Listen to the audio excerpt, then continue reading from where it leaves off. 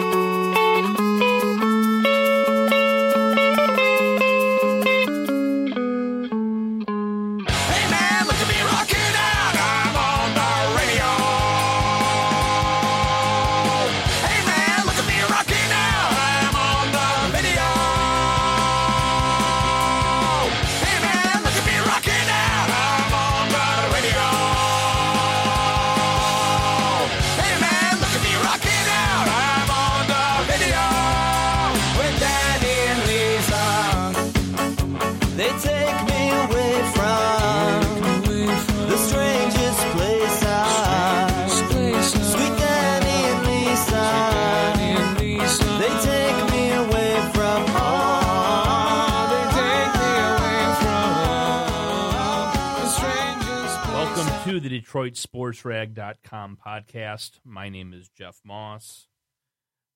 Before we get into the program, I'd like to tell you that the Detroit Sports Rag and this show are both sponsored by CaliTickets.com.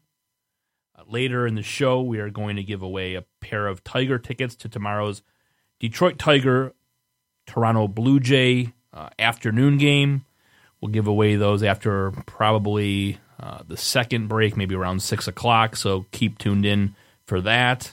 If you are interested in any tickets this summer, whether it be Florence and the Machine this Saturday at Pine Knob or Guns N' Roses at Ford Field, any Tigers games, Prophets of Rage, led by all the members of Rage Against the Machine except for Zach, joined by Public Enemy's Chuck D and Cypress Hill's Be Real.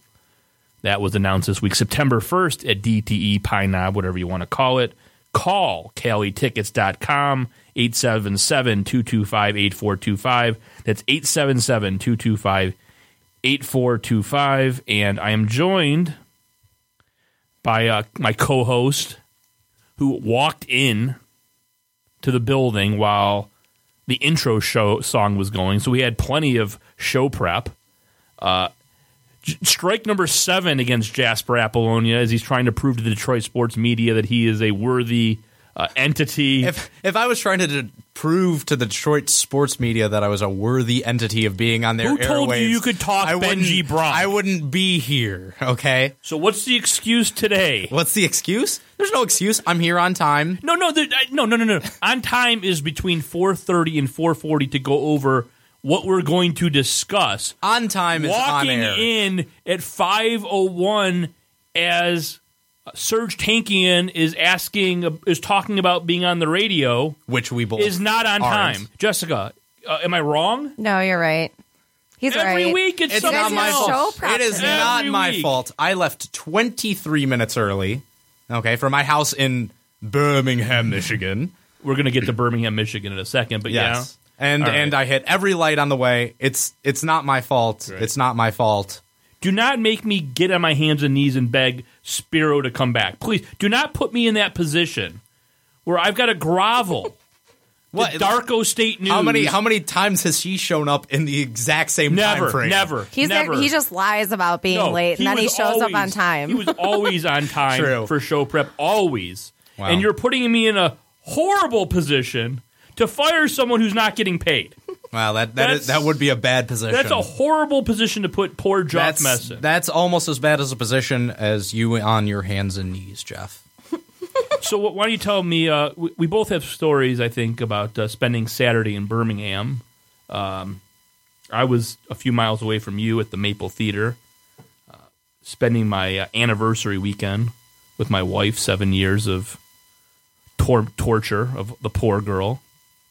What were you watching? we saw the movie The Lobster. Have you heard of this film? I actually have. Colin Farrell. You're a big Colin Farrell guy, right? I'm a big Colin Farrell, and we can talk about this for a quick second. Because, just a second, sure. Just in the intro where we talk about absolute blather about nothing. Mm-hmm. But I highly recommend this film. It's very odd. It's almost like a 2-hour Twilight Zone episode. It's takes place in some dystopian future where basically it's kind of relevant to the two of you. As now that I think about it. How's that? Because we're going to be living in a dystopian future? Both Jessica and Jasper could be in this movie because what the movie is basically about is in this future society. It's going to be offensive, isn't it? No. Well, maybe a little. If you break up or get divorced or you're not married, you have 45 days to find your mate. Ew, why? 45 days. And if you don't find a boyfriend or girlfriend or whatever, your future husband or wife, in that 45-day period, which is spent at a bizarre hotel where there are men and women who are single there, if you don't, in that 45-day period, find your soulmate, you get turned into the animal of your choice. What stupid movie were you watching again? The Lobster. And it's with Colin Farrell, John C. Reilly, I like Rachel both those Weisz. guys. Yeah. It's very good. It's fucking bizarre. Hey, that's the third recommendation of Lobster I've heard so far. So I guess I do have to go check it out. Definitely go check it out. It's at the Maple. I'd rather be turned into an animal of my choice than be forced to settle, I think. Well, yeah. So can you just date somebody in this movie and no, really I'm not going to ruin any more. Yeah. Because that's what I basically said is kind of like what's in the trailer, sure, and what's in the IMDb, little blurb. So I'm not ruining anything. That's basically I don't want to tell you anything else. But it's an excellent movie. It's very strange. It will definitely make you think for a couple days afterwards if you're into that. If you're into thinking. But the reason I say it's kind of relevant to the two of you is. I think you probably have about a day left until you get to turn into an animal. No, we got back together. Oh, wow. Breaking news. I mean, that happens when you're still living together. You're inevitably going to bang at some point, and then boom, it's back on. That's just what happens. So you're back together or you're banging? Yeah. Yeah. Yeah. That was not a yes or no question, but we'll okay, so fine. So yeah. So the 45 days restarted question. for you. You've got about 14 days before you get turned into an animal. I think I'm pretty screwed on that front.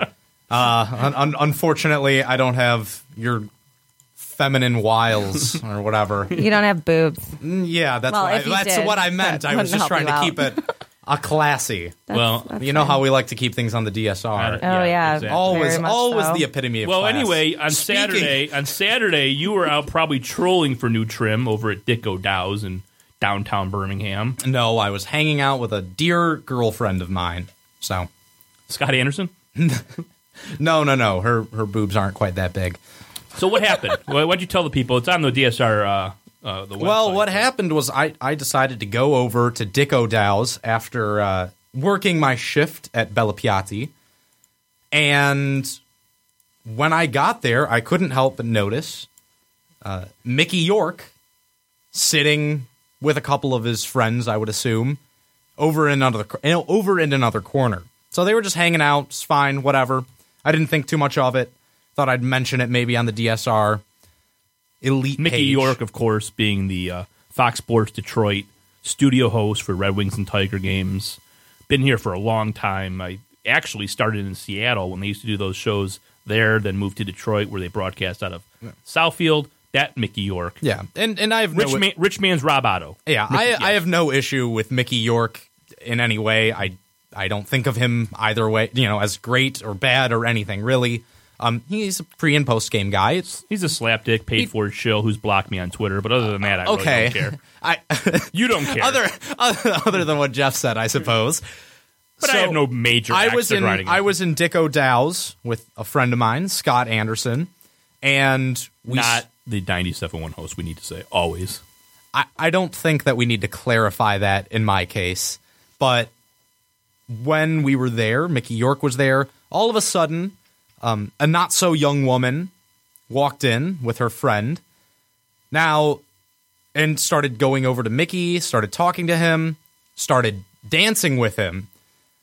Now, this same woman had earlier in the evening, propositioned me for sex in a bathroom at Bella Piatti as I dropped her food off at a table. Wait a second. Wait. I thought she propositioned you in a bathroom. Was she eating in the toilet? No, I dropped off her food at her table. Yeah. And she said, I said, here's your... Who was she with? She was with a friend of hers. Okay, girlfriend. I said, here's your soft shell crab appetizer, which is delicious, by the way. And she said, wow, this looks good enough to orgasm. And I said, sure. And she said, do you want to have an orgasm with me in the bathroom? What? And I said, they That's frown upon that in this place. Unfortunately, I think my boss would be a little upset. She also later propositioned my dad for sex. But what? Yes. Yes, my dad, the chef at Bella Piatti, she also hit on him as well. Anyway, she was very I didn't even know drunk. any of this She story. was very drunk. It's disgusting. okay. It was pretty gross. So anyway, she's at Dick O'Dowd's, starts dancing with Mickey York. And Mickey York, I will tell you, a lot of people have said that the video that we posted was of the 10-second video of Mickey York dancing was him joking around, him being silly. Perhaps that was the case. I can't pretend to know what Mickey York was thinking. I wasn't standing right next to him. I never had the chance to interview him, but if it was a joke, it was a very long-running one. Let me leave it at that. He was dancing like a white guy, if we're being honest. No better than you or I, Jeff, would dance. Except for I would not dance in public ever. Well, I think that's the difference between us and Mickey York is we would have enough common sense not to dance in a bar or anywhere where other people could see us because we're terrible at it. He basically made Tom Willis from the Jeffersons look like Michael Jackson circa 1982. That's how bad. And probably you don't get that reference because you're like 12. But also because I wasn't listening to what you were just saying. Yeah, exactly, that too. Yeah. But so if you can go to the website, you can see. I know a lot of people are have saying been, we're bullying him. I mean, it was tongue in cheek. Yeah. It's a funny thing. I don't think anybody on the DSR is saying that Mickey York is a bad guy or that he's worthy of derision more so than anyone else who is a white male. If he's a single guy looking to get laid, yeah, and FYI, at a bar, I believe he did leave with those two women. So, oh, well, wow, yeah. After getting turned down by the Apollonias. I could be wrong. I'm not gonna say that I'm right or wrong. Family, but completely they both rebuffed the girl. Is it, by the way, is a joint Apollonia on the Bella Piatti menu? Is this something? Was this a special for the evening? No. That's something that would never ever happen. Oh my god! I'm like, I don't even have like a clever response to that. That's just too traumatizing even to think of. So holy crap! Thanks a lot. Oh my god! I don't know if she knew we were father and son, but I like to think she did. But you guys do get it done. Oh my god! Yeah, me and my dad in our 500 square foot apartment. Well, the lady killers. She'd have nowhere to run, that's for sure. Well, she wouldn't have to run very fast. My dad's not that skinny. So. All right, so if you want to go see the video of Mickey York doing his moves, his dance moves, he's got some elbow things going. Yeah. It's I thought it was pretty funny and worth a post. Again, and nobody's. This is not like a big deal. No, but it was weekend material for the website. It was pretty funny, I thought. So it's really innocent amusement. There's nothing wrong with that. But of course, former DSR managing editor. I can see the point of view. Well, I can see the point of view where you go, well, the guy's in a bar, hanging out with his friends, just trying to enjoy a night off. He shouldn't be videotaped, and I actually do understand that point of view. I just thought it was a silly post, and the video itself, it's hard to not find pretty funny. I've watched it a lot of times. Got a ticket text from the DSR's video producer, media editor, Brian Kavanaugh, quote, "So glad I picked this show to listen to with my 11-year-old in the car." Oh, wow. Well, why would you ever do that, Brian? Come on. I was going to say, what show would you listen to with Cade Kavanaugh in the car? Yeah. That's already your first mistake. 15 minutes in, Jessica banging her ex and the sloppy threesome with Jasper's dad and some drunk girl at Bella Piatti. In a bathroom. All right, let's go on to an actual kind of sports subject. Got the opening out of the way. Got the promo for KOA tickets. Trying to keep this show very linear and professional.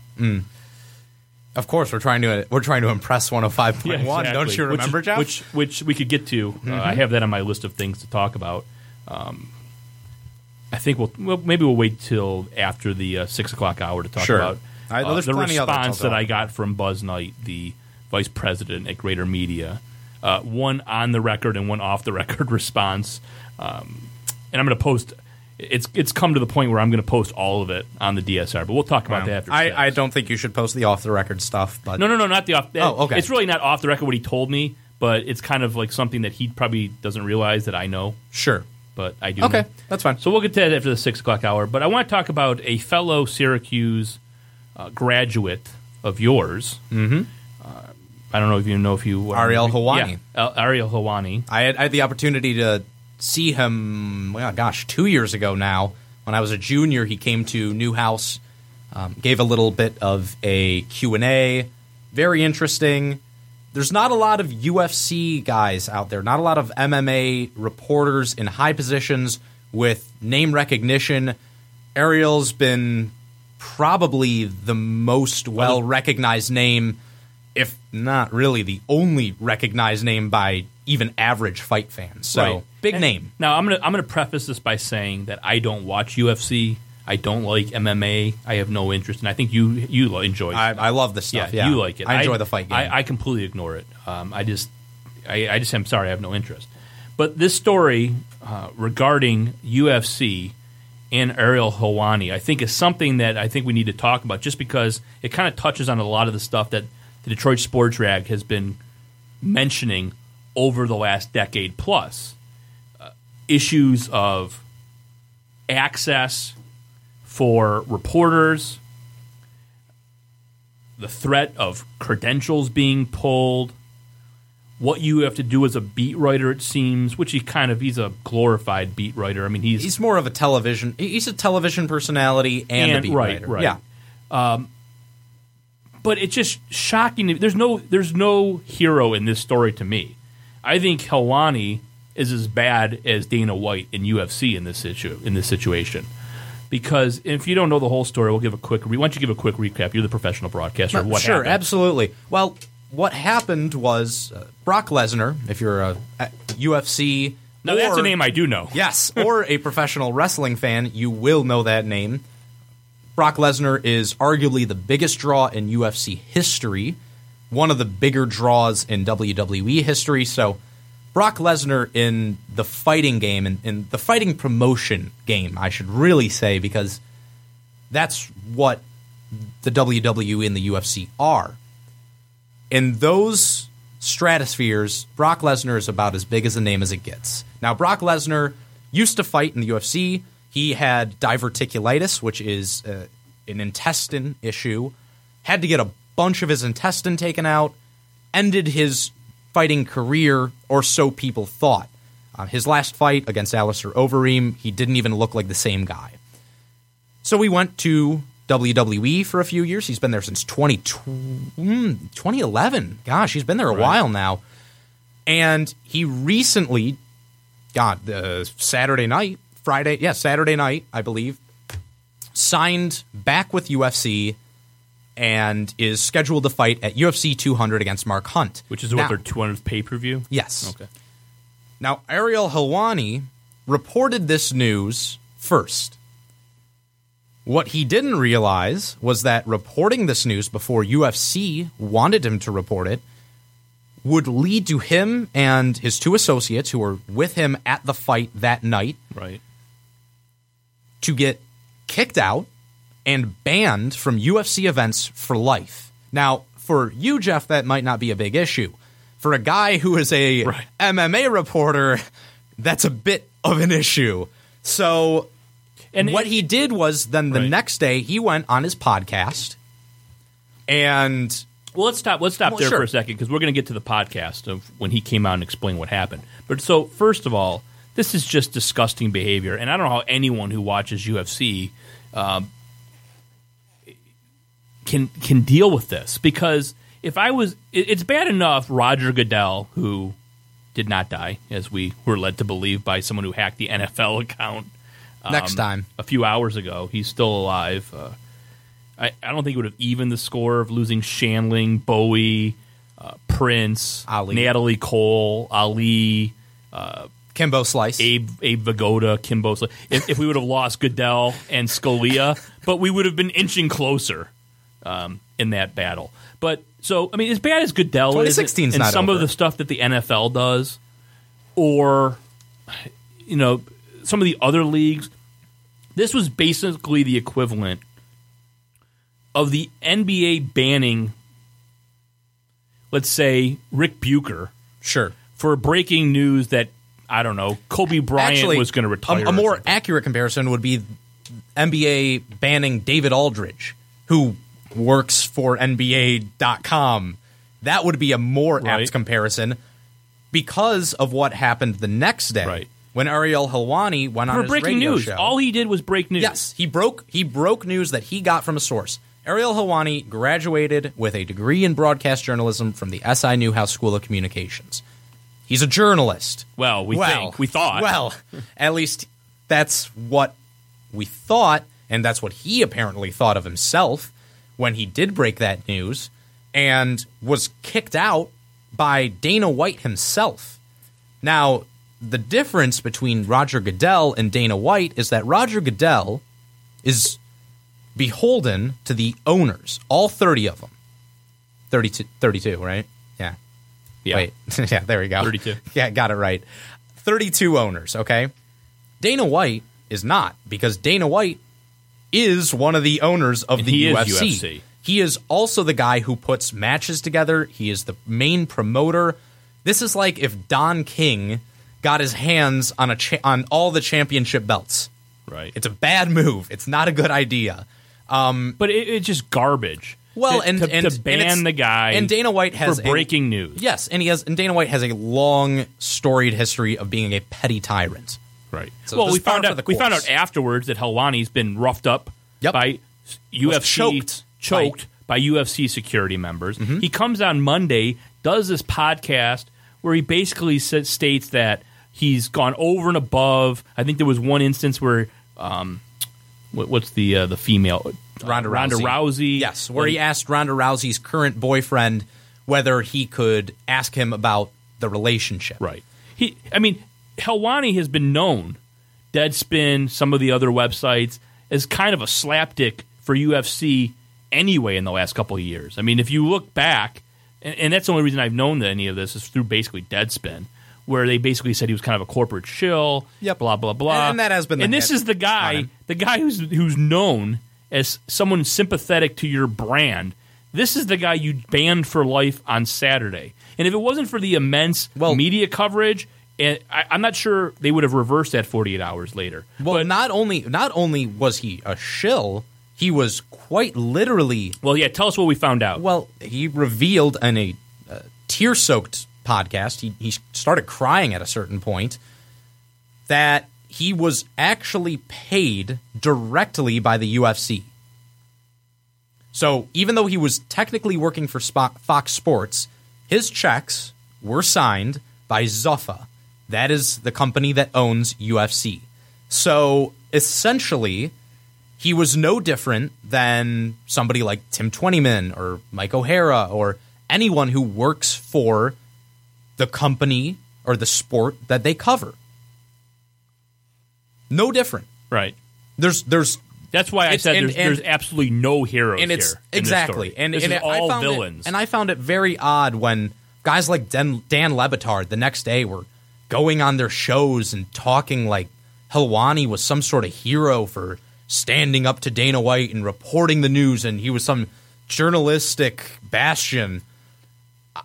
I don't see that personally, and I'm not trying to bomb a guy who's a graduate of the same school I just graduated from, but it's a terrible look for him as a journalist, and somehow it's an even worse look still for UFC Right.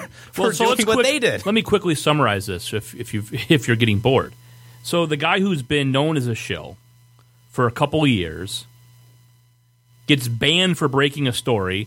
UFC says that they wanted it run by them first, which they've got absolute. I mean, that's just ridiculous. Let me call Dana White to see if it's true Brock Lesnar is coming back. And when he puts me on hold for 5 minutes and announces to the world that he is on Twitter or something, I lose my breaking news story. So that's stupid. That guy who you banned is a guy up until a few weeks ago or a couple months ago, whatever it was, you were paying directly. Try a couple days ago. Okay. No, he got fired by Fox. Fox was a couple months ago, right? Yes, yeah. So Fox, he was allegedly working for Fox, being paid basically by Dana White. This is this is so ancestral, and why I want to tie it all in, and we'll get to the first break, and then we'll come back and talk about some Pistons and Tigers stuff. But this is where I believe the media in general is going, where it's heading, because if you can't make money. If the newspapers can't make money on their websites, and you're going to have billionaires like Peter Thiel trying to put entities out of business like Gawker, whatever you think of that website, if newspapers are resorting to hire guys they can pay $35,000 or $40,000 a year, like Anthony Fenech, to cover the Detroit Tigers and give us absolutely horrid coverage. A guy who doesn't even know the English language, as we proved last week, doesn't know the difference between conviction and vindication. This dummy. That we're getting closer and closer to a dystopian world as I'm tying this in to The Lobster, where nobody is going to have the ability to tell the truth unless you want to do it like me, at a loss, begging for money on GoFundMe, because how are you going to make a living at this? As I posted last week on the website, Josh Katzenstein from the Detroit News went on Ryan Schuling's show right before Memorial Day and stated to Ryan that the Lions have threatened his credentials numerous times, and they've done it to other beat writers. The Detroit News, I was told, couldn't hire Tony Paul to be the beat writer because the Tigers didn't want someone that critical of the team covering them every day.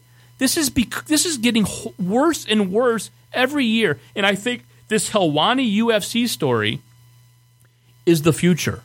And maybe I'm cynical. No, I don't see how you get around it. Jeff, I'm going to tell you somebody who I know a lot of people in the industry. I've spoken to a lot of them. This is really the direction things are going. You see where the leagues themselves now have the ability to cover themselves and get viewers and make money from doing it. You look at something like the NFL Network. That's a perfect example. Lions.com. There's a reason why they're starting to threaten the credentials of beat reporters. It's because they don't need beat reporters anymore. The NFL has their own cable channel. They don't need the Detroit News to spread awareness of their product.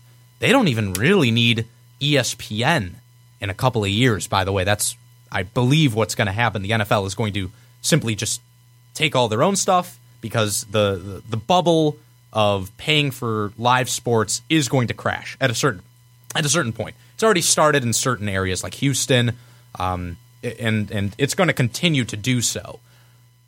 The NFL Network has already proven that the NFL has proven that they can control their own narrative, that they can control the distribution of their own product, that they don't need these local beat reporters. They don't need these local TV stations anymore. It's going to come to an end, and I personally am very worried for the state of journalism in sports because guess what? The NBA has their own channel. The MLB has their own channel. The NHL has their own channel. This is the way things are going, and their websites are great. They're great websites. I go to NBA.com to get my NBA stats. I don't go to ESPN. Right. That is a sign of where things are going.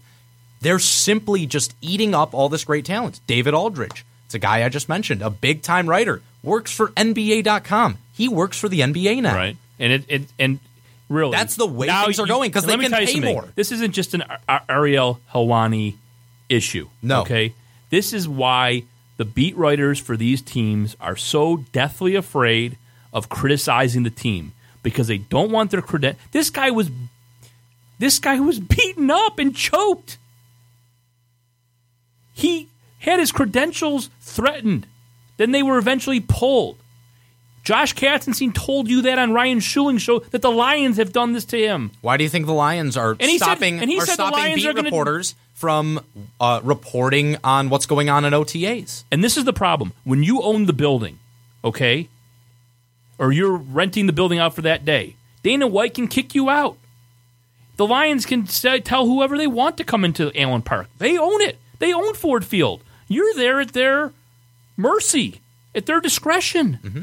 And things are getting worse, people. And again, it didn't used to be an issue, but now and how can you, with the way that it works, as a UFC fan, how can you ever take anything that Ariel Helwani ever says again seriously, or believe anything coming out of the UFC? And then we're going to go to that question, and then we're going to go to break. For sure. First question. It seems to me it's a WWE. Well, Ariel, at least he came clean, and I think once you admit what you've done, then you can start. Did he know what he was even admitting to in that emotional state? It's almost like it seems like he just said, "I'm just going to just come clean."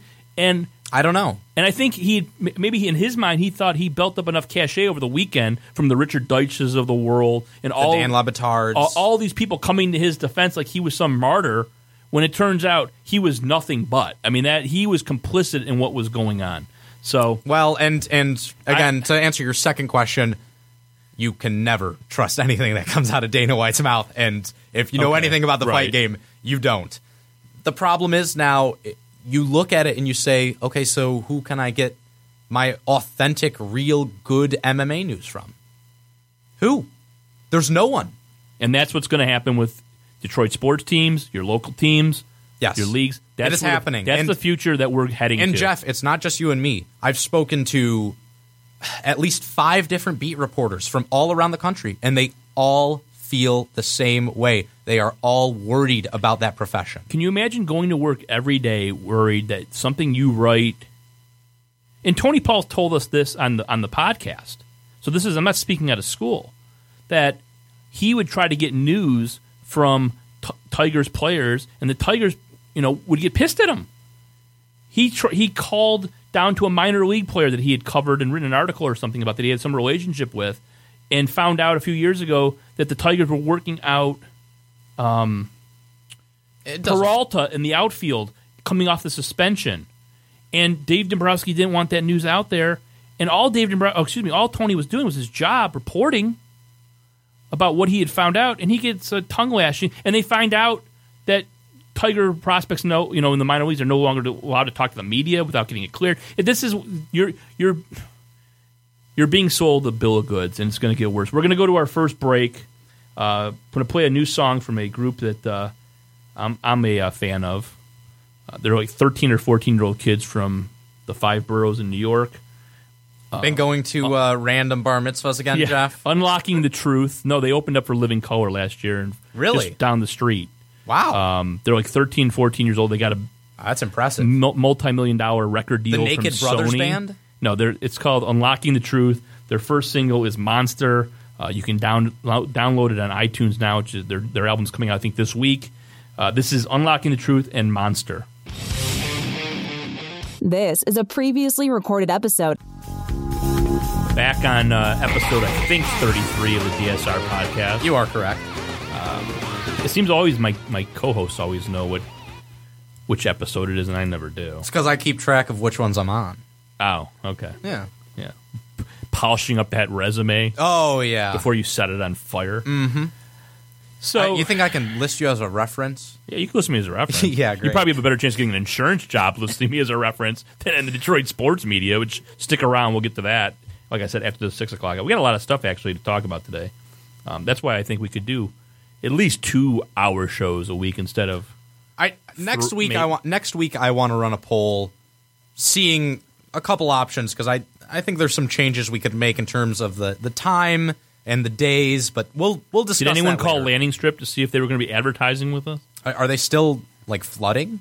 Are they still flooded or something? I don't know. I don't think we want to spread that rumor. No. So No, okay. flooded with No, I know with attractive women. Yeah, exactly. That one's free. I was going to say Next something one will else. cost you. I was going to say something else, but Cade Kavanaugh is listening. So Poor Cade. yeah, poor Cade. He's had a tormented life being a son of a DSR reader. Poor kids had to eat at a Terry Foster restaurant. Got hung up on by Matt Derry. Got hung up on my Matt Derry. Also was present when we gave. Was he there for the blow? Yeah, he was- blow up sex toy. Yeah, be careful what you say there. You almost said he was there. Was he there for the blowjob? No, he was there for the sex doll, blow up doll delivered to Scott, not your friend Scott Anderson, the 97.1 version. We need. You know who needs to actually change the name legally mom? is Mrs. Scott Anderson. Yeah, really, he really needs to change his does. name. And where's Mrs. Anderson? Oh, excuse me, Mrs. Kavanaugh in all of this? I just assumed she was dead. Is she in a freezer somewhere? I mean, poor Cade has to go through all of this torment, and the mom just delinquent in her maternal duties. We should get that's who. Forget Melissa on the show. Yeah, we need to find out what I'd like to have Mrs. Mrs. Kavanaugh Kavanaugh, thinks. like to get her on the air. So Yeah, I agree with that. all right. Now we've been putting this subject off for weeks, but this was an argument that's been going on since I guess January in the DSR forums. Maybe even December. It might be December. But Drew Sharp wrote an article last week, and there's nothing worse than waking up in the morning to find out that Drew Sharp has written a column That agrees with you. that takes your side of an argument. Like, It was a good day for me. I wake up to Twitter with about 7 mentions of my name with Drew Sharp saying, did Sharp plagiarize you in Darko? State News? Did you see that Drew Sharp has the exact same take as you? Like, first thing to wake up in the morning to that, I don't know how I just didn't go drink a vat of acid. But here's the story. It's never too late, Jeff. Yeah, exactly. So Drew Sharp wrote an article, quote, this is the headline, Pistons won't contend for title with Drummond as centerpiece. A drum, no pun intended, that Spiro and I have been beating for months now. Mainly because we think he's a mental midget that's never going to grow. He's 22, going on 23 years old. If anything, his behavior is getting worse on social media. I don't follow him. Any perceived slight, he goes off on, including he read this article by Sharp saying that he should be that Drummond should be traded, maybe to the Philadelphia 76ers for a couple of their young big men, which we'll get into that, and you can explain why that's stupid. But he responded to that. He's responded to me. We all know the history of Spiro going to a game, sitting on the baseline, miming free throws, and Andre Drummond threatening to kill Spiro multiple times, and then at the end of the game actually trying to live up to those words before getting dragged back by Reggie Jackson and Steve Blake. So Spiro has kind of a two-prong reason why he has written and spoken on this podcast why he wanted Drummond gone. 1, he hates him because the guy threatened to kill him, and we think he's a piece of shit. 2, he doesn't think he's going to be ever mentally equipped to lead a team or even be a key component in a franchise that wins a championship. And I tend to, for sure, I want him gone because I don't like him. Whether or not it's a good basketball move to trade him, I'm a little more agnostic on. I just don't think the Pistons are really anywhere close to competing for a title. I think we've seen the team that they got swept by in the first round this year is getting their asses handed to them by Klay Thompson and Steph Curry and the other band of gentlemen with the Golden State Warriors. I think there's at least 3 teams that would be doing the same exact thing to the Cleveland Cavaliers who swept the Detroit Pistons. I just don't think the core of Reggie Jackson, Drummond, Harris, Johnson, I just don't see this team developing into a championship team. So I don't see the harm. If I don't like Andre Drummond personally, I think he's a punk, in trading him and getting commensurate value. You disagree. Oh, of course I disagree. It's because it's a nonsense argument. Now, I will say this. If you or Justin want to trade Andre Drummond because you don't like him, or in Justin's case, I understand that even more. The guy went after him. How can I fault you for wanting a guy who tried to, punch you in the face? How can I fault you for not wanting that guy at the games that you go to? I have no issue with that. I do have an issue with it from a basketball standpoint. And this is where my frustration comes in with the majority of the DSR, because a lot of people are not with me on this. I believe that trading Andre Drummond for anything other than a young stud center is just about the dumbest thing you could do from a basketball perspective.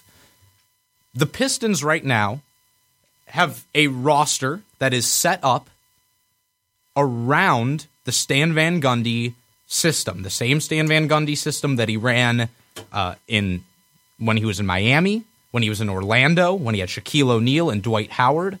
Now, I'm willing to go out and say this right now. Andre Drummond, at this point, is certainly no Shaquille O'Neal, and he's not even really on Dwight Howard's level. People forget when they went to the finals, Dwight Howard was inarguably a top 5 player in the league. There's no way he's nowhere near. He's Andre Drummond. Offensively, he's nowhere near Dwight Howard at his peak. Offensively, I would argue that Andre Drummond already has a better offensive game than Dwight Howard.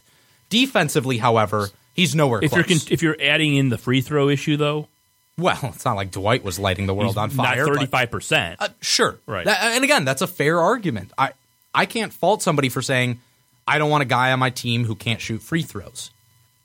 Okay, I get that. That's an issue. It's a huge issue. We've seen it this year when Aaron Baines had to come in the last few minutes, sometimes in the last 8 minutes. Well, I'm saying of crucial playoff games. I don't know about crucial considering they got swept, but any playoff game is a crucial game. When the future of your franchise can't play for the last few minutes, that's a huge issue. I'm willing to admit that. That's mighty white of you. Thank you. Here's where my issue comes in. This team, the entire core, Marcus Morris, Tobias Harris, Andre Drummond, Reggie Jackson, Kentavious Caldwell-Pope, Stanley Johnson, all under 26 years old.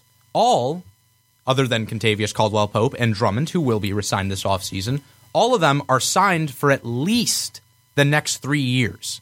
So you have a young core that is set in place to be in their peak when their contracts are about to expire. Now, that would include Andre Drummond. You sign him to a 5-year deal, he's going to be 28 years old, 27, 28 years old when he hits the market next. So what's the point? What's the point of having a bunch of young players hitting their peak and still not being good enough to win a championship? That's where you and I disagree. This team, how old are Durant and Westbrook?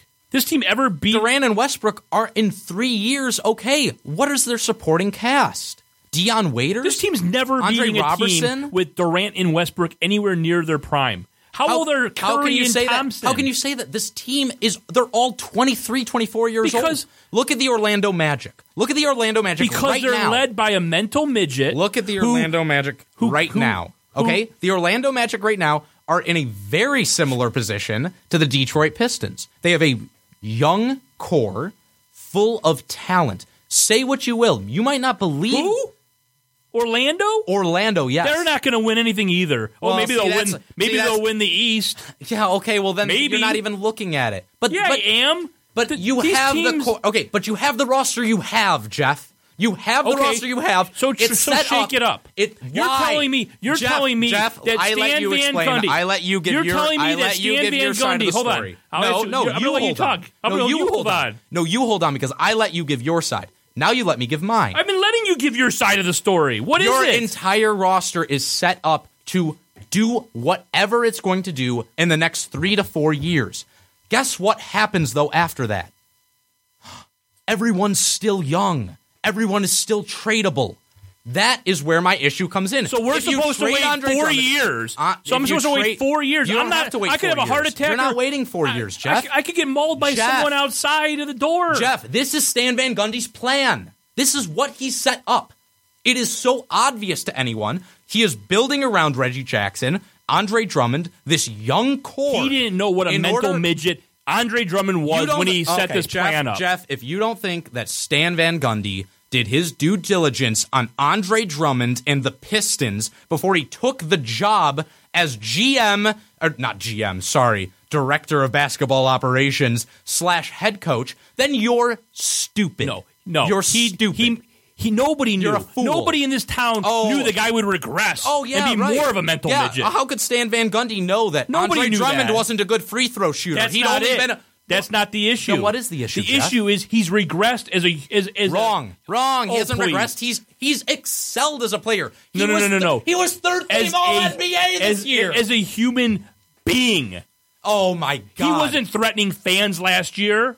It wasn't a point where Stan Van Gundy had to bring up the issue of bringing in someone to teach him to shoot underhanded free throws. He also wasn't an all-star last year. He also didn't have the spotlight on him last year. Fucking Detroit deal. was This team's a nothing going nowhere. team last year. I got news for you, Jasper. This team is going nowhere. They just won 43 games. Oh, wow. Let's throw a party. That after 7 years, they finally got to the playoffs where they lost 4 straight games. Oh, really? Oh, they finally got to the playoffs. A team that's in 2 embarrassing years. itself in the finals. Jeff, they just increased their win total by what? 10 from last year? What was their win total last year? Detroit Who Pistons. cares? Of course Yes, they I improved. care. I care because that's the point. 43 games in a lousy conference. No, but that's where you're wrong. It's because the East, while the top of the East, I am going to go ahead and say it, no one in the East could beat the top 4 teams in the West. Right. Easy. There's no debate from anyone on that point. But the East as a whole was a far better conference than the West this year. You can see that even in head-to-head matchups with the West. The East had a winning record against the West this year. The East, for the first time since, I believe, 2006, had teams with winning, or I believe the Chicago Bulls finished 500. Chicago Bills? Chicago Bulls okay. finished 500 and missed the Bills, playoffs. Oh, sorry, I did. said 43. 44 games the Pistons won this year. I'm just waiting to see who's going to have a brain aneurysm first. That's all. Well, it's going to be Jeff because he's older. But I can't debate that. The At least fact you of the matter finally is- said something factual. How have I said anything that's not factual? Because this is a you've team. got this pie in the sky theory that There's no- a team of Tobias Harris, Reggie Jackson, Andre Drummond, they're going to grow and somehow win it. This isn't a so team. get rid of Drummond. This I isn't don't a like team him. that can win a championship at this point in time. They need more. It was so obvious in the playoffs. What, Steve Blake? You got to have a real backup point guard. You need a real backup power forward. Heck, I think you actually need a real starting power forward because Tobias Harris isn't that. We saw that when he faced up against Kevin Love. But look, if you're talking about signing Ryan Anderson and Matthew Dellavedova this offseason, all of a sudden you have one of the best starting lineups and the best benches in the NBA. In the entire So you're NBA. telling me if I will say this. If they If sign you could Ryan Anderson trade- and Matthew Dellavedova, the Detroit Pistons will be the 2 seed next year. Okay. The 2 seed in the East. can they even possibly be the 2 seed if Cleveland is the 1 seed? Yeah.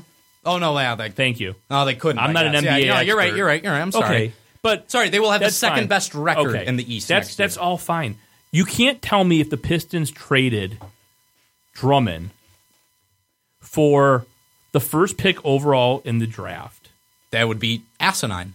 Okay, Oh, really? Oh, because then, when do you think the number 1 pick in the draft, which is probably in this case, you would pick Brandon Ingram, or Right. or you'd pick. You could go either way. either way, Simmons or Ingram.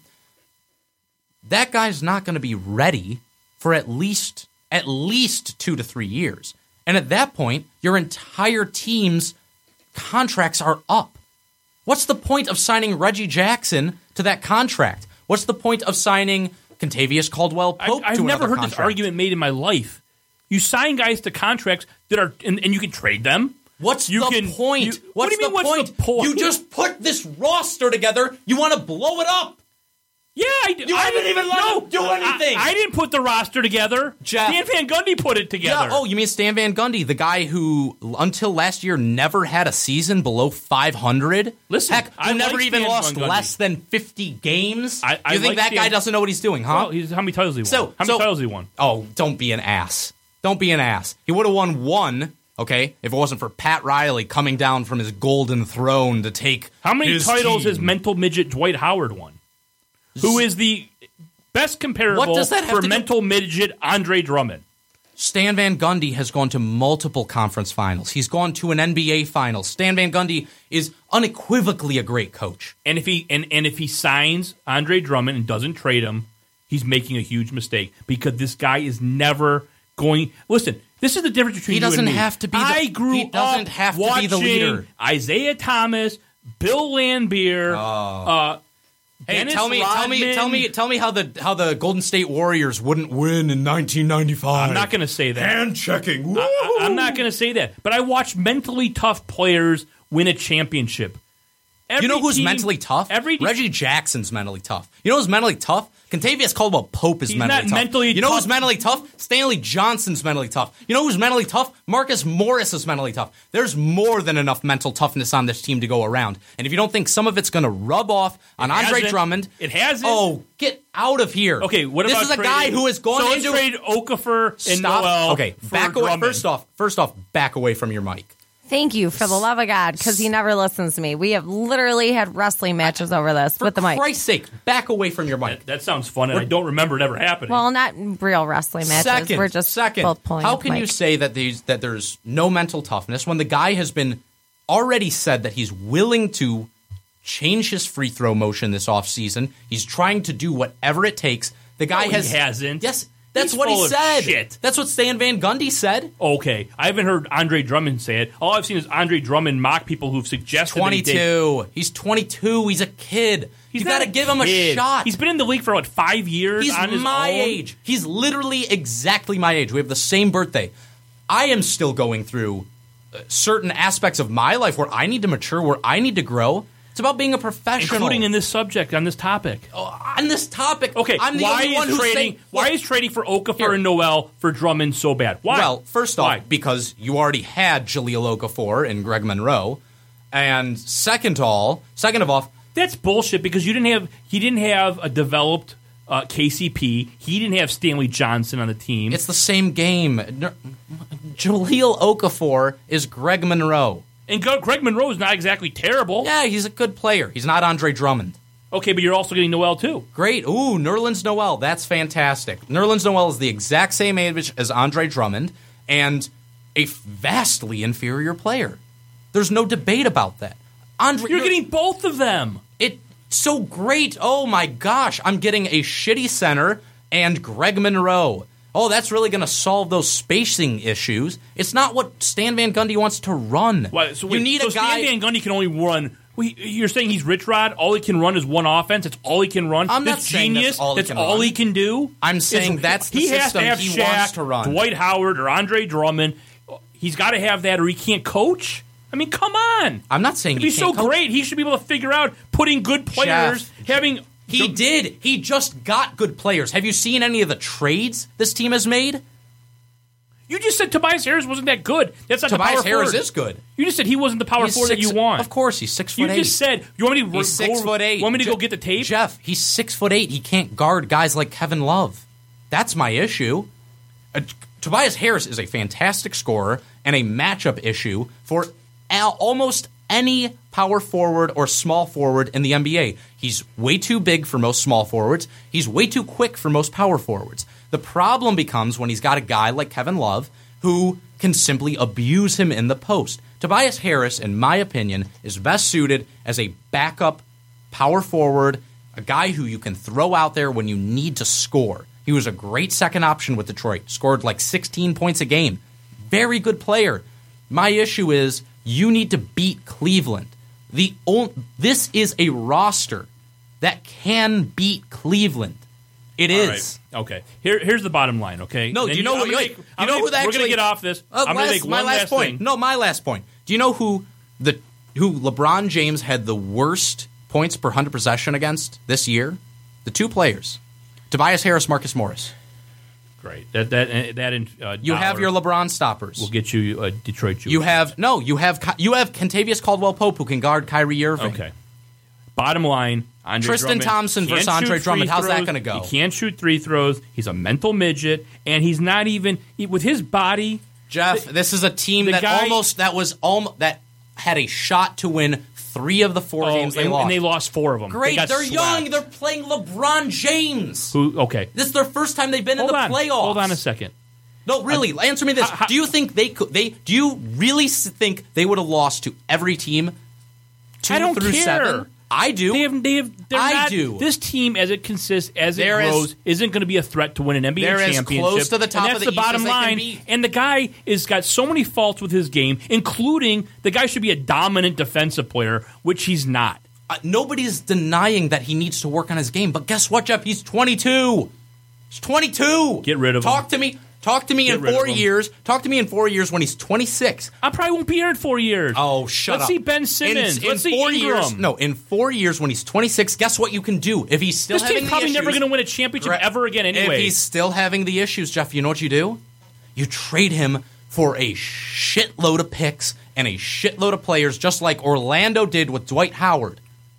Just like that. And even if you're not getting the same value, you're going to get multiple first-rounders. You're going to get multiple players. You're going to be very disappointed when this guy shows that he has no growth in him. Great, and if he doesn't, then you trade him. But you don't trade a 22-year-old who just made third-team All-NBA, who just made an All-Star game, who led the league in rebounding. You do not do it when you have a team around him that is set up if they are going to win anything, and I don't know if they are. They're not. They're not. I strongly believe, and they will never win a title led by Drummond and Reggie Jackson. My conviction is that they will be in a finals in the next 3 years. That is what I strongly believe. And that might happen in this garbage conference. It doesn't. Maybe. You are, Jeff, you're missing the forest for the trees. They're not going to win a title against any of those good East teams is on the come up. Boston, Orlando, Milwaukee, Detroit. Those are teams that should be feared in the league. Yeah, there's a lot of teams terrified about the Detroit Pistons. All right, let's get off this topic, and hopefully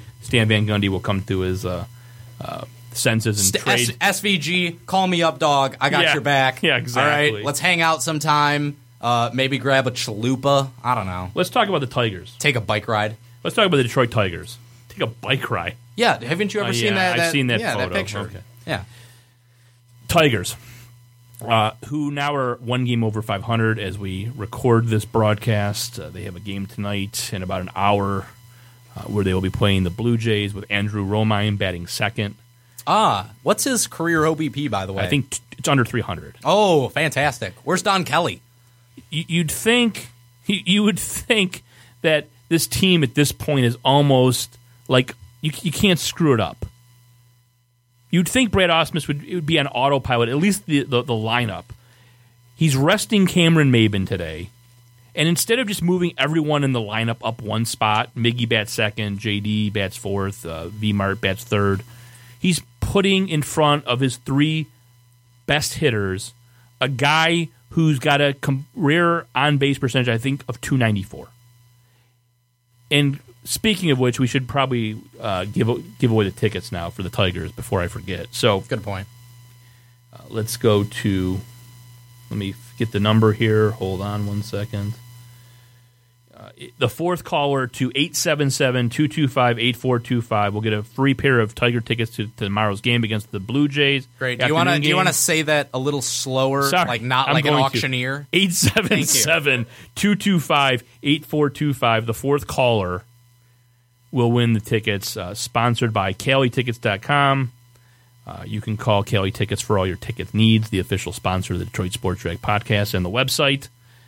So, I really wasn't even going to talk about this issue. It's just unbelievable to me that you have a manager who thinks batting Andrew Romine. I know it's 1 game, but look at when you've already started off and you've played a third of the season at 500 with a $200 million payroll. You don't have the luxury. Well, he just got over 500 for the first time. You don't have the luxury to bat Andrew Romine second. You just don't. It's absolutely asinine, and you'd think in the third year of this guy's managerial career, he'd learn not to do this. No, third. Oh, yeah. Baltimore. Israel. Yeah. Israel. No, he lost to Baltimore in the first round last year. Oh, God. Yeah, they didn't make the playoffs since the third year of his 3-year contract. Shit. It's been 3 years. Yeah, exactly. Oh, God. You'd think this stuff would stop. And it's these managers who think that Miggy batting second instead of third for one game is going to screw up Miguel Cabrera, or JD batting fourth, or Upton moving up one spot. Are you fucking kidding me? This isn't Little League. Kids aren't going to go crying home saying, "Oh my God, why did I bat seventh today?" I mean, these are professional players. Mike Trout bats second for the Angels a lot. When Pujols is not playing, I think he bats third. I think that last game against the Tigers. But this is not rocket science. You put your guys who get on base at the top of the lineup, and Andrew Romine is not that. But it's the same shit as batting Don Kelly third when he would rest Miguel Cabrera, when Jim Leland would do that stuff. It's just mind-boggling. Yeah. There's nothing I hate more than the mouth breathers who call into 97.1 and go, "Oh, well, why is Andrew Romine batting ninth and Cameron Maben sitting? Unacceptable." Look, it's a 162-game season. Guys need to rest. I have no problem with Maben getting the day off. It's a 25-man roster. You got to get guys in the lineup every now and then. I'm not exactly sure the issue. Why like Ghost now to me should be on the team just for his base running. You know at this point that the guy pinch runner at least. That's what I'm saying. Just as a pinch runner. Why is he not on the team instead of someone else? I mean, it's the same issue we had with Quentin Berry a couple years ago when it was like, look, the guy. Nobody is saying this guy is the next Ricky Henderson, but they've given up on him. For him. They've given up on him. They called up Jacoby Jones from Erie, and he's going to be playing in Toledo now. He hit a home run last night, actually. Ghost lost his job in Toledo. So it's not like you're even developing this guy anymore. No. So you might as well just sit on the bench and use him for base running abilities. And he could get a spot start in center field today instead of Andrew Romine. First of all, Andrew Romine playing center field in Comerica Park is a whole nother story. Yeah.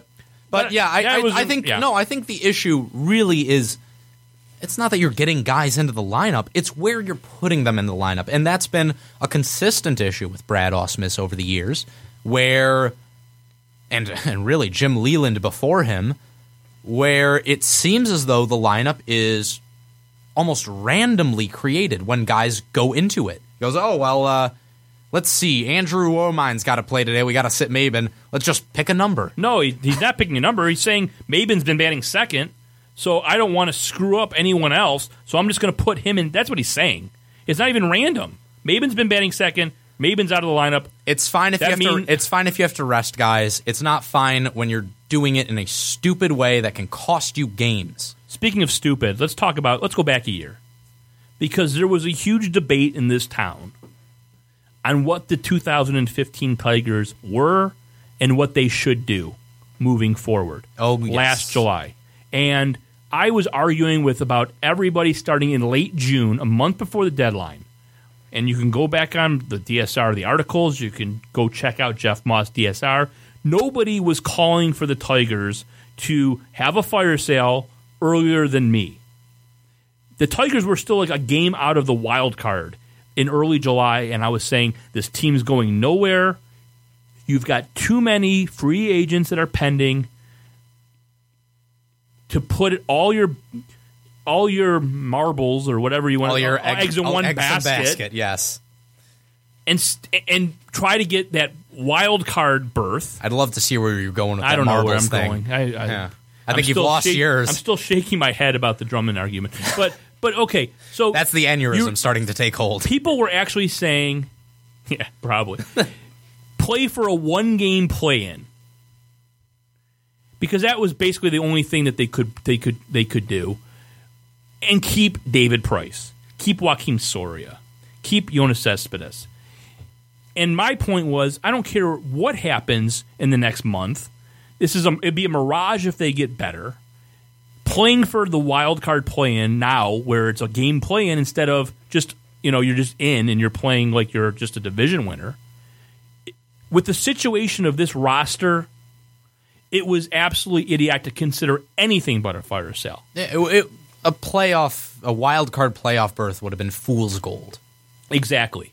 And for the health of this franchise, what happened last July 31st and 30th had to occur. It would have almost had to occur if you were in first place. I'm going to explain why. I'm going to explain why. Explain it. Because this team was heading towards the fate of the Philadelphia Phillies. No young players, except for, you could maybe Castellanos, a couple other guys, but all the other guys were big money contracts. Verlander, Cabrera, making $25, $30 million a year. Vmart, all this money tied in. The farm system was not only the worst in baseball, it was the worst in baseball by far. They had nobody coming up. That's why they couldn't even trade if they wanted to buy. Was like Derek Hill? I was going to say, was Derek Hill their number one prospect? Like Derek Hill and Steven Moya. Oh, Jesus. Were their top prospects. Tyler Collins was up there too, wasn't he? Yeah. That's how bad the system was. Oof. It was That's brutal. Completely depleted. Nothing coming up whatsoever. So even if the team was battling for first place, a change needed to happen at some point. This had to happen. You had to get younger players. That is why I was ecstatic that the team tanked and Mike Ilitch really didn't have a choice because I'm saying this in late June. By end of July, it was clear that you had to. Not to a lot of people in the sports talk radio. Not the Scott Andersons and the Tom Mazzois of the world who were mad that they were selling when they did. Where would this team be today without Michael Fulmer, who they got in the Cespedes trade, who arguably is their best starting pitcher?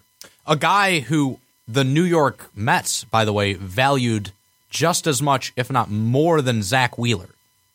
Zach Wheeler is one of the top prospects in baseball. That trade went down to the deadline, to the wire, and they finally blinked and gave us Fulmer. And we've seen what he's been able to do in his rookie season. He's probably the favorite right now for the Rookie of the Year. I've been able to talk to a couple of New York Mets beat writers. They really valued Fulmer. It's not just Detroit spin. The New York Mets were not thrilled about giving him up. They didn't want to give him up. They realized that their chances at winning were more hinged on the offense than the pitching at that point, and so they were willing to make the trade, but it was, for Detroit, it's already looks like a great trade. Right. Then you have, you sent Price, you got Boyd, who's starting tonight, who's been pitching well, another arm for basically depth in the starting rotation or in the bullpen. I think he'll ultimately end up in the bullpen. I think he should end up as a situational lefty this year. Agreed. Because I think Daniel Norris, who's been pitching well, who had surgery for off-season surgery for his cancer issue, probably set him back a little, which I wasn't surprised about at all. But he's now pitched 3 or 4 very good games in a row.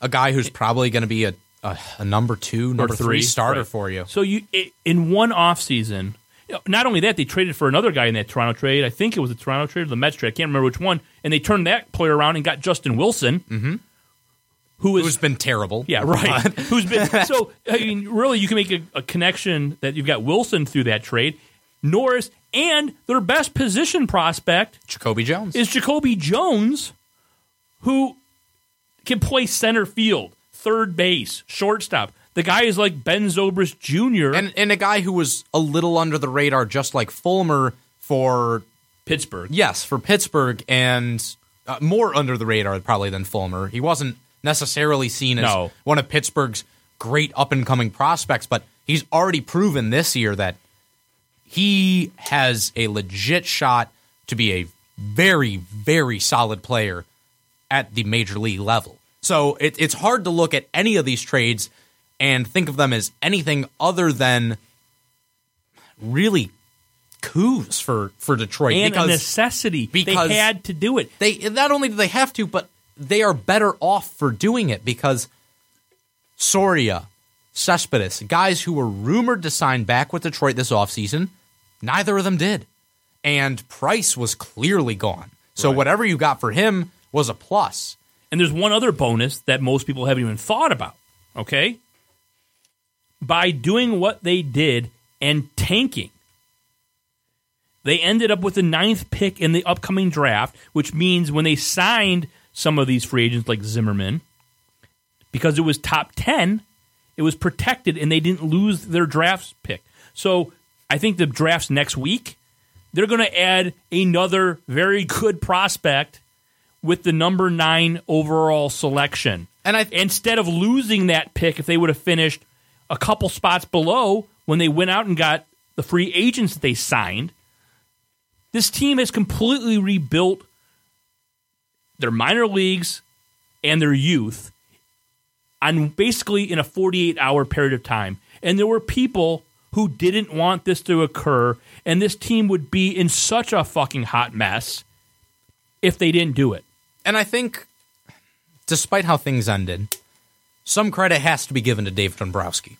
Because, once again, and we've seen it throughout basically the entire time he was in Detroit, he pulled off 3 deals that were incredibly beneficial to the Tigers. And unequivocally so. They didn't hurt the Tigers whatsoever because anyone with a brain could see that even if they somehow made the wild card spot, they were going to have to sell off what little remained of their farm system in order to do so, and they'd be absolutely screwed this year because, again, they wouldn't have Price, they wouldn't have Cespedes, they wouldn't have Soria. Oh, and they also wouldn't have their draft pick. Yeah, they wouldn't have their draft pick. They wouldn't have Fulmer. They wouldn't have Boyd. They wouldn't have Jacoby Jones. They wouldn't have Daniel Norris. They would have absolutely nothing. This would be a team, like you said, that would be in the same place as the Philadelphia Phillies.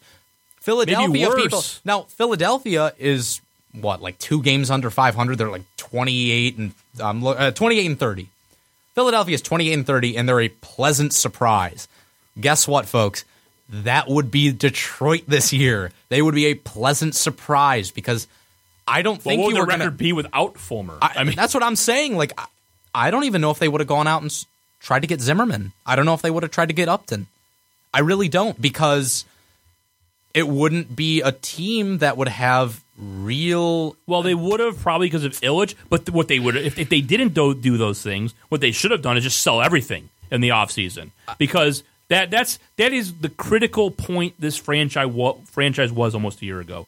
That if they tried to make one more run, that you really literally would have had to shop almost everyone this offseason for prospects. And they didn't have to do that because they took their medicine last July, and now the team is in a completely different position. And the people who said that they should buy last year, the people who we mentioned before, these people should be. I mean, there's no ramifications in this town for being stupid. So you mean the guy who doesn't know what whip is, and the guy who thinks that women shouldn't go out and drink and then have male friends? Those 2 guys, those guys aren't too bright. You don't say, Jeff. Yeah, you don't say. I mean, this should be brought up it's probably the worst take, one of the worst takes in the history of Detroit sports. If you thought the Tigers should have bought at the deadline last year instead of sold. And again, like I said, you have to give Dombrowski credit because selling was probably one of the things that ended up getting out the door. Well, he was gone anyway. I don't have the sources you do, but he was gone. He was leaving because he was a free agent. Sure, and Illich wasn't going to pay him. No, and I think but at the very least, Dombrowski did the right thing, right. And that's something you have to give him credit for. And for all the issues you and I both had with a lot of the things that he would do, you cannot take away the fact that he did the right thing going out the door, and he made 3 more fantastic trades. Okay, so he did make. And I think Avila gets a lot of credit for the Mets trade, supposedly from a few. But yeah, he did the right thing, and there wasn't martyrdom either for him. He knew he was going to land at a great job, either Toronto or Boston or wherever, making way more money than Mike Ilitch was ever going to pay him. But he did do the right thing. Now, he did make some bad trades in the last couple of years. He had such a streak at one point where basically every trade he made turned out to work out perfectly for the Tigers. Hilariously. Yeah, and we're going to get into that in a second because I got a list. But the last couple of years, the Pfister trade where he traded, Doug for Robbie Ray and Ian Kroll, Although that might have been a money thing more so than a we don't know about that. But trade thing. But the Simon trade for Eugenio Suarez was terrible. Suarez, who's got 13 homers this year as a shortstop. Right.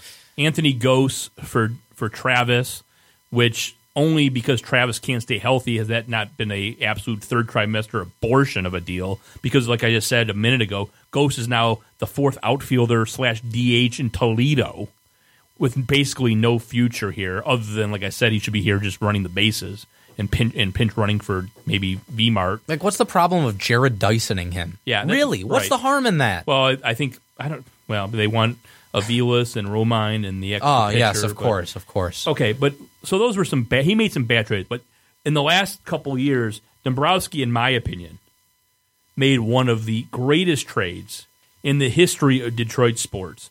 And I think it kind of goes under the radar a little. Ian Kinsler for Prince Fielder. And cash. Right. Well, yeah, we had to give him $30 million over 5 years, I think. Which okay, who gives a shit? That's a couple of hot and readies. Yeah, exactly. So nobody cares about that. But the fact that if you just would have told me after the playoff series where Prince Fielder said I'm just going to go home with my kids. This doesn't bother me. That he went about 1 for 27 or something or whatever it was, and the belly flopped. Right, just made an literally belly flopped on the biggest stage. Made an embarrassment of himself, and then just acted like he didn't care. If you'd have told me that they could have just got rid of his contract for absolutely nothing, I would have been happy. The fact that they got Ian Kinsler, who's one of the best second basemen in all of baseball offensively and defensively, has been absolutely incredible in the last couple of years since he got here. Not only has that happened, but Prince Fielder, can you imagine if they didn't trade Prince Fielder? And the next season, now they're stuck with Prince, V-Mart, and Miggy. Miggy's got to play third. The defense is so horrible that you talk about avoiding an absolute bullet like they did last year when they had to make the trades.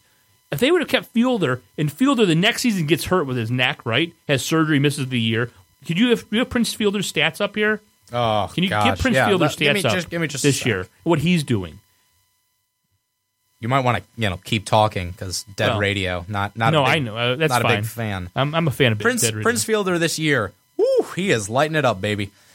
54 games played, 202 at bats, which is a decent sample size. He is really lighting it up. 3 homers. 19 walks, 40 strikeouts, and here's where things get fun. 193 average, 261 OBP, a scintillating 292 slugging. Combine that all up for a 553 OPS, which is pretty good, but not so great when you put it next to Ian Kinsler's 886. Yeah, Prince Fielder's slugging percentage is literally right now lower than his weight. Seriously. No, I actually think you're right. I'm doing 25 or 30 points. I think you might be correct. What a disaster. It's unbelievable that Dombrowski was able to get away with trading Fielder. And he got an all-star, basically, in Kinsler back. A guy who puts up a 5 WAR, it seems like, every year now. And he's on his way to doing it again. And he put up a 5. He put up a 6 last year. Right. But I'm saying average, yeah. That's what I'm saying. 6. The year before with Detroit, 5.5. Yeah. He's not even a 5 WAR player. He's almost a 6 WAR player. And one more thing before I get to the list, because I want to ask you where you think we should rank this as the greatest Detroit sports trades of all time. If Prince Fielder doesn't get traded, and we're stuck with him, with that contract his contract makes Jonathan Erickson and Cronwall and Zetterberg's deals look like absolute bargains. And his performance, missing a year, having a 292 slugging, he would have gone down as the most hated athlete in Detroit sports history. He is so lucky that Dombrowski was able to deal him because he would have been unmercifully booed. It would have been ugly. Those numbers, that contract, it would have been terrible. By the way, Ian Kinsler has 11 home runs this year. That's 8 more than Prince Fielder and a whole 25 more at bats. Boy, that's tough. By the way, I want to read a tweet to you. Sure. From our friend Tony Paul. Actually, no, our enemy. I'm sorry. We don't like him at all. Tony Paul, this was 9:52 a.m., May 13th of 2016. So less than a month ago, right? I'm going to quote Tony. Rob Parker on Detroit Sports 105.1 right now, continuing to spew the nonsense that the Tigers miss Prince Fielder. Sorry, what date was this again? May 13th, 2016. Rob I'm Parker. sorry, as in 2016. Yeah. This year, 2016? The year of our Lord, 2016. Well, not your Lord. 3 but- weeks ago. Yeah, 3 weeks ago. Wow. Rob Parker was on Detroit Sports 105.1 saying that the Tigers' one of the Tigers' main problem was they missed Prince Fielder. He wrote this in 2014. I have it right here. Face it, the Tigers missed Prince Fielder. It's bad. He wrote again in 2015 that the Tigers made a mistake by trading him. And just last month, 3 weeks ago, he was I'm talking about one of the best Detroit sports trades of all time, and this idiot is stating that the team misses a DH-only slob with a .292 slugging percentage. Well, let's not even forget. Well, he wasn't a DH only in Detroit. Let's not forget what that did to the defense. No, I know. Miggy at third. You guys remember that? That was fun. Prince at first. That was a lot of fun. No, that wasn't the year. That was the first year. No, Vimar was hurt, so they were splitting first base DH duties. Vimar, only signed Prince Fielder because Vimar was out for the year. So the two of them, but he was playing this first year. Miggy didn't play third base. No, Castellanos did. No, Trust me. the first year they. No, he didn't. What? Don't argue with me. Okay, They split. Okay, all right. Prince DH. Okay. Prince filled in for Vimar. You love the Tigers more than me, but You're wrong. Maybe the image of Prince Fielder bobbling and letting balls through all over the place is just seared into my brain. That's all I can remember from his tenure here. Well, he played first base some, but he was the worst first baseman I've ever seen. Though I've never seen a worse defensive first baseman. And you just look at what that did to the defense, bringing Kinsler in, putting Miggy at first full time. It's night and day. The defense was an issue for so long. The defense isn't the greatest, but it's not what it used to be in terms of a gigantic hole. And you look at Kinsler again this year. His WAR is almost at 3. Again, he's on pace for another great season. I don't understand where Rob Parker's coming from. I don't understand where anyone who would not rank this as one of the best Detroit sports trades ever would be coming from. So a couple years ago, actually now it's probably about 7 or 8 years ago, Stoney and Art Regner wrote a book of Detroit sports lists. And didn't you have a little list in that, Jeff? Yeah, I had the list of the best strip clubs in Detroit. And then Stoney and Art had a problem filling the book up, so I ended up writing about, 12 or 15 of the lists up. I forget how many, maybe 10 or 15, whatever. One of the lists that I was in charge of doing, ghostwriting, was the 15 best Detroit sports trades of all time. So that was going back, I think, 7 or 8 years ago. I had number one at that point. I think this is before the Miggy. It was right around when they traded for Miggy, so it was kind of too hard to judge, although we knew what that was going to end up being. Bobby Lane, Lions quarterback for Bob Mann, we had ranked as number one. Now, I would at this point rank Miggy for Maben, Miller, and Gorky Park Hernandez ahead of that. So I'd have that in 1. Bobby Lane for Mann 2. Norm Cash, who was a great player for the Tigers in the 60s, won the 1961 batting title. For Steve Demeter, I had 3rd. I had a tie for 4th basically now. I've redone the list. The trade where they got Willie Hernandez and Dave Bergman for Glenn Wilson and Johnny Walkenfuss, which led to the 84 World Series. I had that tie with Rasheed Wallace for Rebracha, Atkins, Sura, and current 105.1 host Lindsey Hunter. The next trade I put in there was Doug Fister for garbage prospects. That's number 6. Lambeer for Paul McKeskey, I had number 7.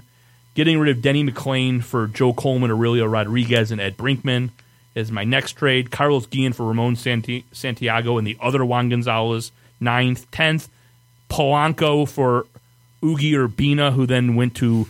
had a little machete incident back in his hometown. Yeah, and ended up in prison. I had that as 10th. It doesn't matter where you go. For some reason, they always frown upon it when you douse your workers in gasoline and then hack them with a machete.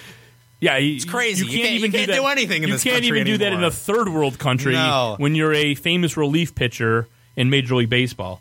I then had Ben Wallace for Grant Hill, which nobody thought was going to be a great trade at the time, but if you look in retrospect, there's They traded unequivocally Gimpy Albatross for Ben Wallace, whose number is now retired at the Palace. Brendan Shanahan for Primo and Coffee. I think that's an overrated move, but I have that at 12. They still acquired Brendan Shanahan, even though they gave up two very good players. And I know you have your issues with Brendan Shanahan, the Brendan Shanahan love in this town, but he was a great player. It's on the list, but he was a great player. But Primo was a very good player, and Paul Coffey the year before had like 70-some points. Paul Coffey was a fantastic player, right. But again, no, I have it on the list. Still Brendan Shanahan. I just don't think people are telling me it was the best trade of the team in sports. No. Yeah. And by the way, I looked up greatest trades in Detroit sports history. On MLive, they have Brendan Shanahan, number 1. Oh, God. Number 13, Rip for Stackhouse. Number 14, Vinnie Johnson, the microwave for Greg Kelser. And I had that a tie with acquiring James Buddha Edwards for Ron Moore, because both of those were very helpful in the Pistons winning. Interesting that you don't have the Mark Aguirre trade on there. That's another one. I mean, because I still believe that they would have won with Dantley. So that's... The Pistons don't seem to believe that, but... Adrian Dantley seems to believe yeah, well, that. I wonder why. And then my last one was Chris Draper for $1. They traded Chris Draper to Winnipeg. Or they acquired him from Winnipeg, and they gave $1 back. So those were my top 15. Where would you put in that 15 Ian Kinsler? Well, I have my issues with, certain places that you're putting trades. For example, putting the Rasheed Wallace trade on par with, who else was it? I put it on par. Well, you weren't alive, but the Tigers in '84, they got Willie Hernandez, who won the Cy Young and MVP that year. True. Now, it probably wasn't. They probably shouldn't in retrospect, because now we know with advanced metrics. Yeah. But for me, I would put Rasheed Wallace over that, because the Pistons simply don't win a title without him. So, well, I don't think the Tigers win a World Series without Hernandez, who was perfect with saves. That and Dave Berman. That's a fair argument. And Dave Berman was actually a pretty good contributor. Regardless, to that team too. you could swap those. You can swap guys around, but gosh, I'm telling you, I'd have a hard time. Let me tell you where I put it. I'd like to hear where you put it, because I think I put agree. it third. Wow. I would put it ahead of everything except for trading for Bobby Lane and the Miggy trade. Norm Cash for Steve Demeter is what I had third, and then the Rasheed trade. Because, the Tigers would have been so... Not only would they have been fucked with Fielder's deal,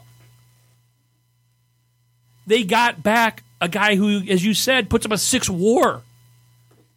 If you just look at... Forget the ramifications if they win a title or not. Sure, a 6 WAR is an MVP level. Oh, well, WAR. not these days because of Trout. But yeah, he's putting up unbelievable numbers for traditionally a guy who's garbage. Traditionally speaking. I would rate that seriously.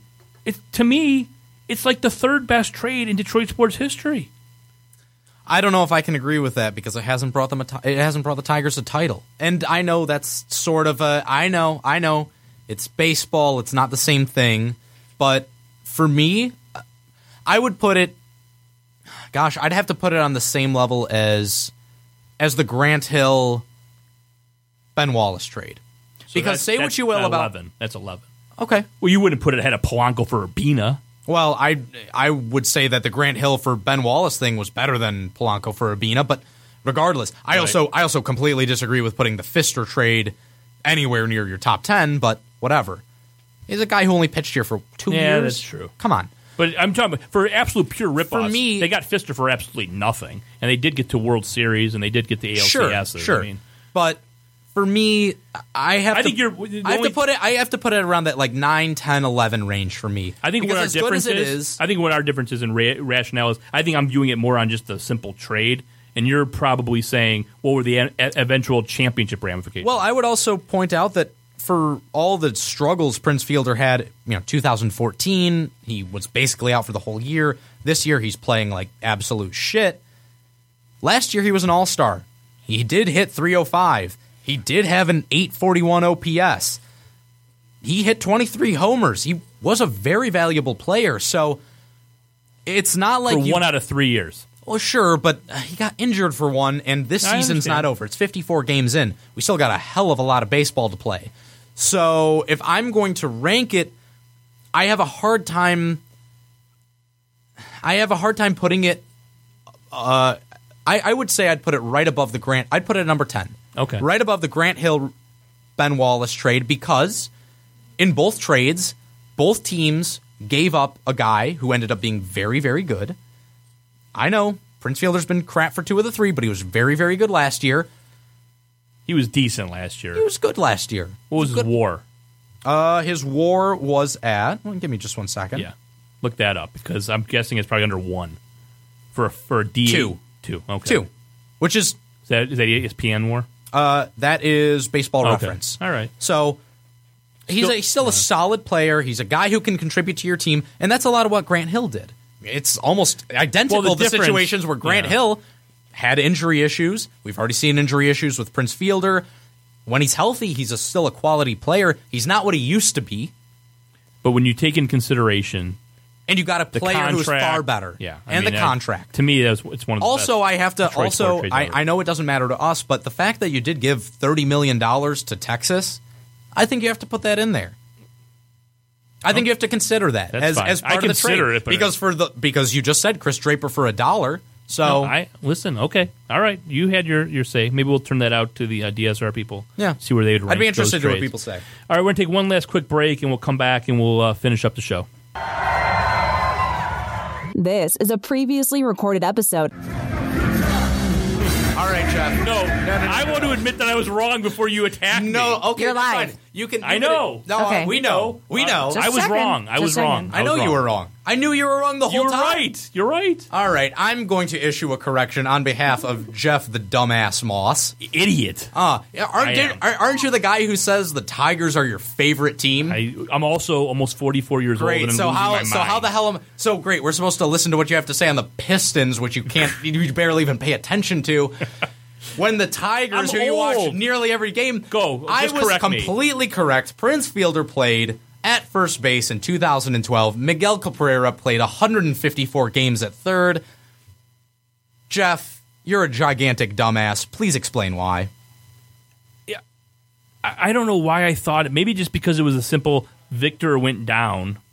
And I'm like I said, and when Delman you get to Young my age, when you get to my age, you'll start forgetting things. But yeah, clearly Miggy played third. That was the year that Inge, I think, cried. Yeah, to that was Smilovitz. That was it. How I forgot that, I have no idea. I apologize profusely to the audience. I always had it in my mind that I'm sorry. Signed, you apologize. I apologize to you too. Thank you. The person who got here at 5:01. I apologize. At least I was right. Yeah, because I did all the show prep and had my mind cluttered with other things. Maybe you should have prepped about the 2012 Detroit Tigers. You know, if you could be here on time, maybe Jeff could be a little more accurate because he wouldn't have to do anything on everything. That's a great point. Load the break, get the break songs to Jessica, figure out the topics, and obviously I had a brain. I was completely 100% wrong. Yep. Delman Young was the DH that year. By the way, how embarrassing was it that the Tigers had to choose between Prince Fielder and Delman Young's defense in the field?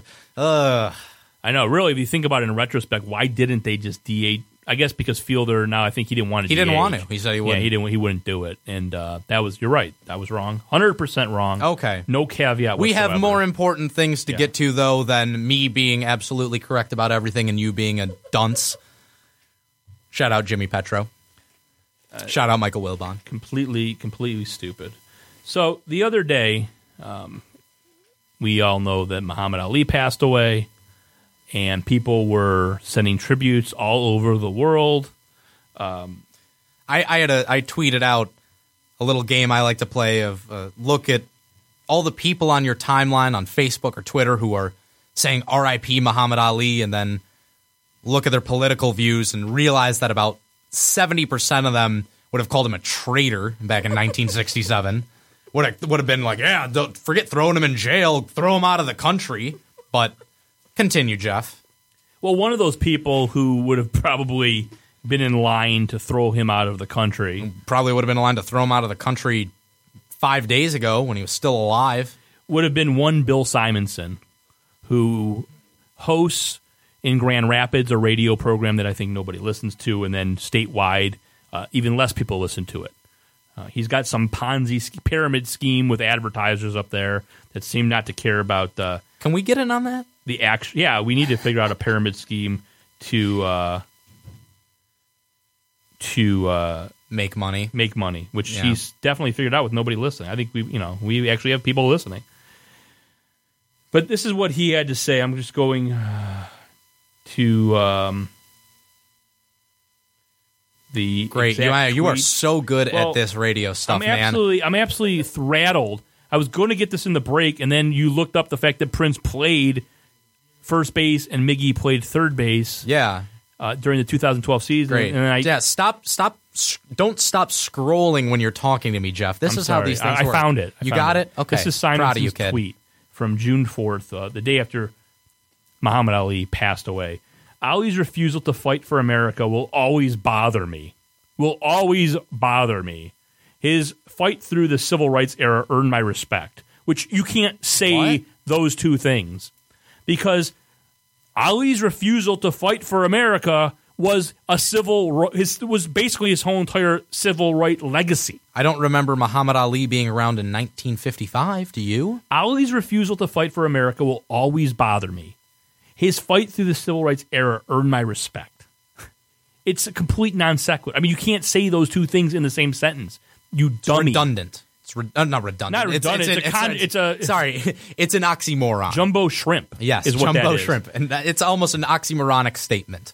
It's absolutely idiotic. And I'm not going to go on my whole rant that I went on Schuling's show. If you want to hear what I had to say about how African American people were treated in the 60s and why one black man, every black person in America should have stood up and said, I'm not going to fight this fucking war for you when you're suppressing my right to vote, when I can't go into the same bathroom in the South as you, when I have taxation without representation because the Civil Rights Act of 1964 hadn't been passed yet. Why any black person wouldn't have... Muhammad Ali did... Wait, what are you talking about? What? 1967 was when Muhammad Ali refused to... No, I agree. Okay. No, I'm saying, but I'm saying the history of the 60s. Yes. How black people were treated. Sure, yeah. In I mean, the 60s. yeah, you're saying No, up not, until 3 years earlier, right? They weren't even... God, you could say they weren't even full citizens, really. Right. I mean, yeah, well, because, like I said... Because they weren't allowed to vote. Grandfather laws and all that stuff. Exactly. Muhammad Ali famously told the story that he was called the N-word so many times that he threw his Olympic gold medal from 1960 into the Ohio River. Now, whether that story was true or not, the fact that he repeated it many times just shows the mindset. And so to say that you'll never get over the fact that he did that, and by the way, he made up for it in his civil rights, makes no sense. So I called Simonson out on Twitter. Now he blocks me, but obviously he follows me from some other account because within minutes of me calling him out, he posted this on Facebook. I don't know if you've read this yet. I have not. Just so the sniper trolls on social networks have the true story about my military background. Oh, now, great. Okay. This is because I don't know how much I want to get into this, but when I was writing the Simonson story about him pissing in a Remington Park sink when he was drunk and got arrested for public intoxication, and supposedly the cop ran out of tickets to arrest. He ran out of tickets to write up what Simonson was doing. All of the things about his background. There was some question about what happened with Simonson when he supposedly served. So I brought that up. Why don't you release all of your records so we can see what you did when you supposedly served your country, Bill Simonson? So that was what elicited this response. So number one, never dodged a draft or was an objector to entering the military during any wartime. Number Would he two, even have been able to? I don't even think we had a draft. No, he never dodged. He never dodged a draft that he couldn't have ever dodged. Yeah. Number two, joined the Air Force during peacetime in our country at the age of 17 between my junior and senior years in high school. Entered via a guaranteed job program with the Air Force to be part of the Armed Forces Network. Completed basic training and then found out the radio TV field was full. I was given a choice of other fields to enter with a choice to opt out if I didn't like it. I tried Special Ops Security Force and realized at 17 that it wasn't for me. I was honorably discharged per my entry agreement and returned to Sparta High School in time for my senior year. It was during that short time in the military that I developed a profound respect for those who serve our country today. What I do privately and publicly for our military speaks for itself. And then he goes on and on about other crap. This warrior, Basic training, huh? he went through basic training and then found out, allegedly... I'm sorry. No, I shouldn't mock basic training because that's a lot. Well, you and that's I a wouldn't lot. get through it. I was going to say that's a lot harder than anything I could even possibly do at this point. So I actually take that back. I shouldn't say that. But to brag about going through basic training and then being honorably discharged because the radio and TV field was full. I don't even really know what that means. And this story doesn't make any sense. I mean, I'm going to do a Freedom of Information Act on his military record. Look, he could be telling the complete truth, but regardless, that would be a first. He never served in the armed forces. He completed basic training. That's not serving. He never went anywhere. He never did anything. He went through training. So for a guy who never went into the military, really, to start passing judgment on a man, Muhammad Ali, who was 100 times braver and more courageous than he could ever be, or you and I could ever be, for that matter, is asinine. And this Absolutely. This isn't reserved to Bill Simonson. Pat Caputo was spewing this stuff about dodging the draft. Once again, the comparison... That has nothing... Yeah. Dodging the draft is what George W. Bush did. What Muhammad Ali did was not dodging the draft. He didn't go because he was scared. He didn't refuse to go because he was scared. He refused to go because he was a black man who had been beaten down in this country hundreds of times, who had been treated like crap even though he was famous, more so than any of the people who treated him like crap, who was religiously inclined to conscientiously object, just like many others of the Nation of Islam did, if not all members of the Nation of Islam. There is, if you're going to come after Muhammad Ali, you cannot do it based on that, because what Muhammad Ali did was brave, and he did it based on his convictions and his beliefs. Two things. Not his fears. Two things. One, he was drafted like when he was 25, when no other 25-year-olds were getting... The U.S. government wanted him to shut up, and they wanted to send him to do USO shows in the jungles of Asia. Sure. He wasn't going to be on the front line. No. Can you imagine? Can you imagine Muhammad that Muhammad Ali got killed by a Vietnamese soldier? Can you imagine? I mean, the war was already as unpopular as hell. The heavyweight champion of the world gets killed fighting. I mean, just imagine. He was going over. He would have been going over there to probably sign autographs. Sure. He wasn't going over there to fight. But he'd be supporting the war. Right. I agree. More so, so like, than he wasn't most scared. others. As I said yesterday on Schuling Show, a man in his position, like Martin Luther King, Malcolm X, RFK, JFK, he was in more danger in this freaking country during the 60s than over there, signing autographs and maybe singing a few songs. Because I don't know if you know this, but he was in a Broadway musical. Oh, I was about to call you a racist. Okay. No, he was in a Broadway musical. I didn't know that. When he was in the 3.5-year sabbatical, when he couldn't fight because the government basically, wouldn't let him because he was a draft dodger, he did a musical. He was on the Ed Sullivan Show singing. So no. The whole thing is just absolutely preposterous. As I said, once the last thing I said on the Schuling Show, I'll repeat. It would be like today, Benjamin Netanyahu declaring war on Sweden and telling the Palestinians, you've got to get on the front line. We're going to Stockholm. You live here. Come here. You're in Israel. Yeah, you got to do it here. So you're going to fight the Swedish. That is basically the equivalent today. And pack your bags. What do you think the Palestinians would say? Fuck you. And that's what Muhammad Ali was saying to the U.S. government. And his famous quote, the Viet Cong never called me the N-word. To me, like I said yesterday, is his most famous quote. And that was his most courageous stand. And for this, Bill Simonson. And I think most importantly, he was right. Right. Sorry, Bill Simonson. Sorry, Pat Caputo, you meatheads. He was right. He was right. Even if the war was worth fighting, forget the fact that it was a colossal nightmare. He still would have been right in objecting, because in my opinion, the way black people were treated, I mean, up until this day, I mean, do we even need to watch videotapes of people being shot in the street?